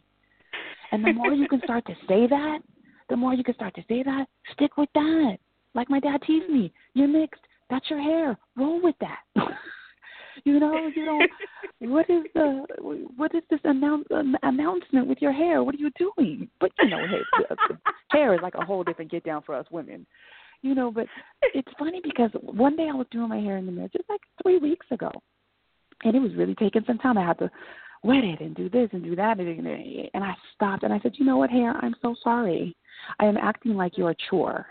And I love you. I love you, hair. And I started playing good music. I had fun. Do you know that day everywhere I went, people were like, I love your hair. 2 little black girls, beautiful little girls. They came up to me, teenagers, like 12 and 14. They were like, oh, my God, we love your hair. And their hair was pressed. It was straight. They were like, we love your hair. Went to the checkout at Whole Foods. And this young kid was like, dude, I totally love your hair. It wasn't my hair. It was the moment I shifted my energy. It was the moment I said, you're not a chore. You're not something I have to manage. You're not something I have to wrangle. You are me. You're an extension of me. So once I did that, it's like my hair took on this energy, and then everybody who I ran into, it wasn't my physical hair. It was the energy of my hair. And that's what I want. Like beauty and attraction, it's totally different. Like you said, this beauty, this cosmetology, the YouTube videos, how to contour, that can be manufactured. But attraction is two like vibrations coming together. So when those people were saying, I like your hair, it wasn't my hair. It was they were also people who looked at themselves and said, I like me. And that's what they were relating to. It wasn't my physical hair. It was the moment I took the attitude of, this isn't a chore. I love my hair. Let's rock it out. I mean, that's what everybody loves about, like, a rock star. Rock stars are people who are like, F you. This is me. Everybody wants to be a rock star because the rock star doesn't care what you think. The rock star is like spitting on the critic in the comment. I don't care. I made this music for me. I don't care if you like it. Yeah. So on some level, the beauty thing, like you said, I loved everything that you said. It's currency. And we start to learn, like with my daughter, I am aware that when we go out and people say, oh, she's so pretty, what comes with it is, and here's some candy. And what comes with it is, oh, do you need anything? Uh-huh. And so I don't know if she's equated it to this is how I look or I'm a kid, because, she's a kid. But as she gets older, Right. I totally agree with you. And how do we keep it cute and not too cute? Because too cute is when you get into, like, I'm going to go in here and just smile at this dude and get what I need. That's right. too cute. Right. Too cute can be a problem. Too cute is when you start manipulating and then you forget that your essence is really the beauty. And I always tell my daughter, every time we go somewhere and someone says she's pretty, later I'll go, do you know why she said you were pretty? And now she's there. She says, because my heart is pretty. I say, yeah. Because if you're not pretty on the inside, boop, nobody will ever see you're pretty on the outside. So it's funny now when she starts to crying and stuff like that, I'm like, ooh, that's not cute. And she tells me, I'm not thinking about being cute right now. And I'm like, good, okay. Good, because that stuff, you can't base that on being, because you can't be too cute for mom. It will get you messed up. When you come in that room with that little smile and bat in your eyes, girl, please, you better go somewhere. I ain't having it. You better go somewhere. I'm not, so it's the, but I always try to just impress upon her, like, it's what's inside, boop. What is on the inside will come out on the outside. So when people say you're pretty, you know why? Of course you're beautiful. You're a kid. You don't have any worries. I don't tell her this, but this is my thing. All children are beautiful. But children, like you said, in the hood, and, let me tell you something. They don't have no stress, no worries. Of course they're beautiful. That's the energy we all want. But I have an appreciation, because I joke about the 209. My daughter's father's from Stockton, and I live there, and I joke about it because it's hood, right? Stockton, that's hood. But you know what? I have such an appreciation for some of the people I have met who are quote-unquote hood, because the beauty in them is that they will look at you and they will tell you, you don't get to say who I am. And I really have learned to appreciate that. So when I see a sister who throws me some kind of attitude, I laugh inside because I feel her. On some level, she's like, you don't define me, and me standing next to you doesn't make me any less than you. Now, she might come a little harder, but that's that other stuff. But the essence, I still think it's beautiful, and what's beautiful is that she is something in her nose. She is not less than. Something in her nose. I am no less than because I'm darker or because I'm in the hood or because I didn't graduate from high school. So I have learned to appreciate a hood sister. Like, real talk. And that's what I like about you. Like, I know your inner peace, but when we first met, I felt your energy. I was like, cool, this is going to be great. This is going to be great. Because there's something in her hood sister. She ain't trying to play nice. Yeah. But you know what? And I was all about being nice. I gotta be nice. Nicole. I gotta be nice. I gotta be nice. No, I ain't trying to be nice. I ain't trying to be nice. F you. I love it. Because all my life, be nice, be nice, be nice, be nice. Let's be nice about this. Can we be nice about this? And the hood sisters would just intimidate me to no degree. And then I got older and I said, you know what? I appreciate. So now when I see a sister, hey, Ma, how you doing? They look at me like, who she think she is? That don't even sound like coming from you. But I have an appreciation because where you're at, you got to be that. Because this whole world is going to tell you you ain't nothing. So the fact that you are standing up loud, vocal, in somebody's face, that's beautiful to Nicole. Wow, I appreciate you saying that, Nicole, because and I'm a water sign, so I'm very much influenced by the people that I'm around, and that's something that I realize I've really gained from doing this show with you. At the same time, in going into doing this show, one of the challenges, Noble challenged me to stop cursing. And he was like, you gotta stop, just stop cursing. Something's gonna come out of it, Nick. And the light came. I got the light from that lesson this week, and I'm combining it with, the experience of doing this show, the experience of meeting you, me being a water sign and being influenced by people. I'm thinking about the conversation that Jew and I had, and Jew saying, the show is so girly, and I love that because it doesn't feel, and it's authentic. It doesn't feel like men having a conversation trying to win, some conversation with each other. And I was like, wow, that part of that influence is from Nicole for sure. You influenced me to just tap deeper into my peace. Like I said, Ice and I, who was one of the co-hosts, he co-hosted with us on the second show. He said that to me. He was like, "That sister you rolling with is love. Make sure you keep." I'm gonna be transparent. He said, "Keep fucking with her, keep rolling with her because there's a synergy between the two of you that's very important." And I realized in thinking about all of those things is that what came out of me, I became very much more conscious about my conversation, how I conversate, how I deliver my speech, and the cussing, right?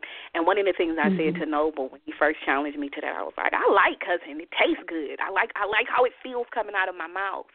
But one of the things that occurred to me as I'm not going to say I've completely stopped cursing because I have not, but I've very much become more conscious of it. But what I realized was that the cursing is a representation of that hood in me. That's a part of me that is very real, that will go with me and has taught me some things in my life that I am forever grateful for. But at the same time, what I realized was the extreme of that is the barrier that it has a tendency to create, the toughness, the hardness that it has a tendency to create. And what I realized, what came out of it for me was, Noble wasn't telling you to stop cussing so that you could stop being yourself or stop identifying with a certain part of yourself, but just to reveal a message. And what it really revealed for me was, again,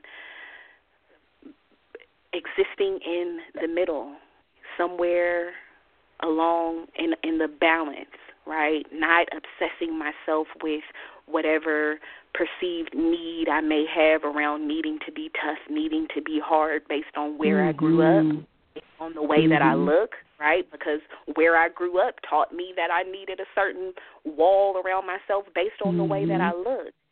And it's really lended for me just a further deepened ability to be more authentic and more myself, and just being totally comfortable in that. Like, I can be Nikki from West Oakland, and I don't have to be the extreme of that. Within that, I can also be, and I feel comfortable now in being soft and being vulnerable and being able to hear somebody tell me about myself or hear somebody, and I was thinking about that with you because sometimes you and I disagree on the show, but it doesn't come out as, no, you wrong, you don't know what you're talking about. It comes out as, oh, I hear what you're saying, but for me, this is how that looks.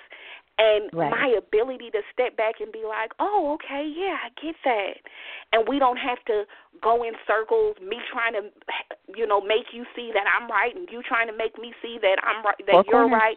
It's none of that. That's your corner. There is a total comfort in Coley Cole can be Coley Cole, Nikki Nick can be Nikki Nick, and there can still exist a synergy and an agreement and a beauty in what it is that they're doing, because they're sharing perspectives, and the perspectives and the differences in those perspectives don't necessarily have to conflict with each other. They can coincide and exist peacefully side by side. So we can get a picture. And that's so cool. If you tell me what you saw on the south corner, I tell you what I saw on the north corner. Someone tells us the east, the west, and the person in the car tells us what happened. Now we have a fuller picture. Nobody has to be wrong. Nobody has to say what I say is what it is. It's just, okay, you saw it from this angle, and that's your advantage. I think there's an old saying about a water bowl and everybody sitting on the side of the, like in front and back on left and right. If everybody shares what they see that's in front of them, it then rises up and we all see the story. But if I only tell you, well, my side of the bowl has this, Nikki, and you're like, but I don't have that picture, Nicole. My picture over here, if we say right, wrong, then how can we see how the pot, it's one pot. It's many pictures on one pot. You know what I mean? Like, it's one pot. So what do you see on your side? Oh, that's what you see? Okay. Oh, I grew up in Manteca. This is what I saw. And I think it's all about allowing space. I think when you allow each other space, we bloom together, right? You come into bloom about certain topics, and I see you opening up, and I just step back like, yeah, she's opening up. Let's go. Because I get excited. I can tell. I can tell. I can feel it. And I'm like, oh, she's opening up. It's like the sun comes out and you start opening up and you're like, okay, we going there? We going there? I'm going. And it's exciting for me because let's be honest, like, I don't know if people know, we literally did not know each other before these intimate conversations we're having with each other. Right. We did not grow up knowing each other. Like, we putting it all on the line with each other. Yeah. So I have such an appreciation. And like I said, one of the biggest things I love about you is you're always saying, well, I could see it from that perspective. I can see how they saw it that way. And that's beautiful to me. And I had to grow there. I really had to grow into that space, Nicole, because there was a time I can think about where any sense of, conflict or disagreement, to me, that automatically meant, those are fighting words. We got to fight now. Somebody's got to be right and somebody's got to be wrong. And it was really a sense of growth that really got me to that place. I want to share a quick quote that I was reminded of. It's always been one of my favorites, and it's very popular. I'm sure people are going to be familiar with it, but I was reminded of it when you were talking about, your hair and not fighting with your hair. And then when you gave power to your hair and you honored your hair, then everybody was complimenting you on your hair that day. And it's a Marianne Williamson quote, very popular. Our deepest fear is not that we are inadequate. Our deepest fear is that we are powerful beyond measure. It is our light, not our darkness, that most frightens us. We ask ourselves, who am I to be brilliant, gorgeous, talented, fabulous, right? And this is what we've been talking about in this beauty thing, because sometimes beauty does pose that question. Actually, who are you not to be? You are a child of God. Your playing small doesn't serve the world. There's nothing enlightened about shrinking so that other people won't feel insecure about you. We are all meant to shine as children do. Nicole talked about that. We were born to manifest the glory of God that is within all of us. It's not just in some of us, it's in everyone. And as we let our own light shine, we unconsciously give other people permission to do the same. As we are liberated from our own fear, our presence automatically liberates others. And I think that speaks volumes to today's topic. I think it speaks volumes to the question that we pose. How do I teach this to my daughter? And that last line, I think it's totally it.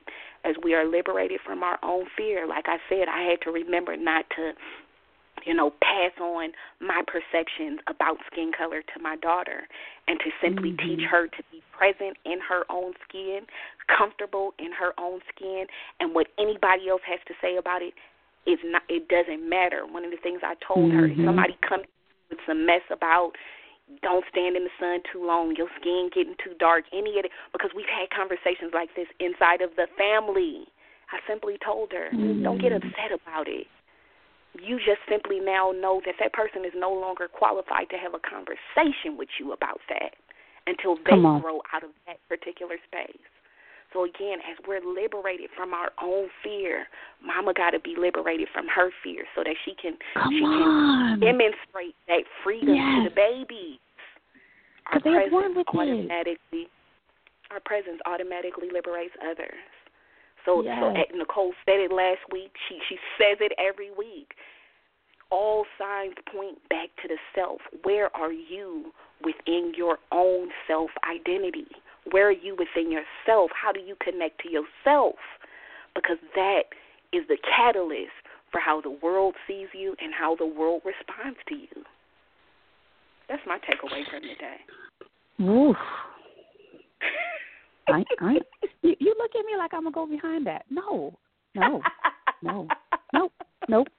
I'm only with Nikki Nick today. That's what it is. So we just did another 2-hour show today, and I was sharing I don't know if you heard me before you got on the line, Cole, but I was sharing that next week is our last show for the season before we take a break. And so we 8 shows in. Next week will be our 9th show and final show for season 1 of this It's That Easy. And I just want to take an opportunity to thank everybody who's been listening in, whether it's live, whether you get me in afterwards on the archives, and whatever way you're supposed to be giving us feedback. Thank you. Thank you. Thank you very much. And with that, we'll see y'all and hear from y'all next week, family. Peace. Peace.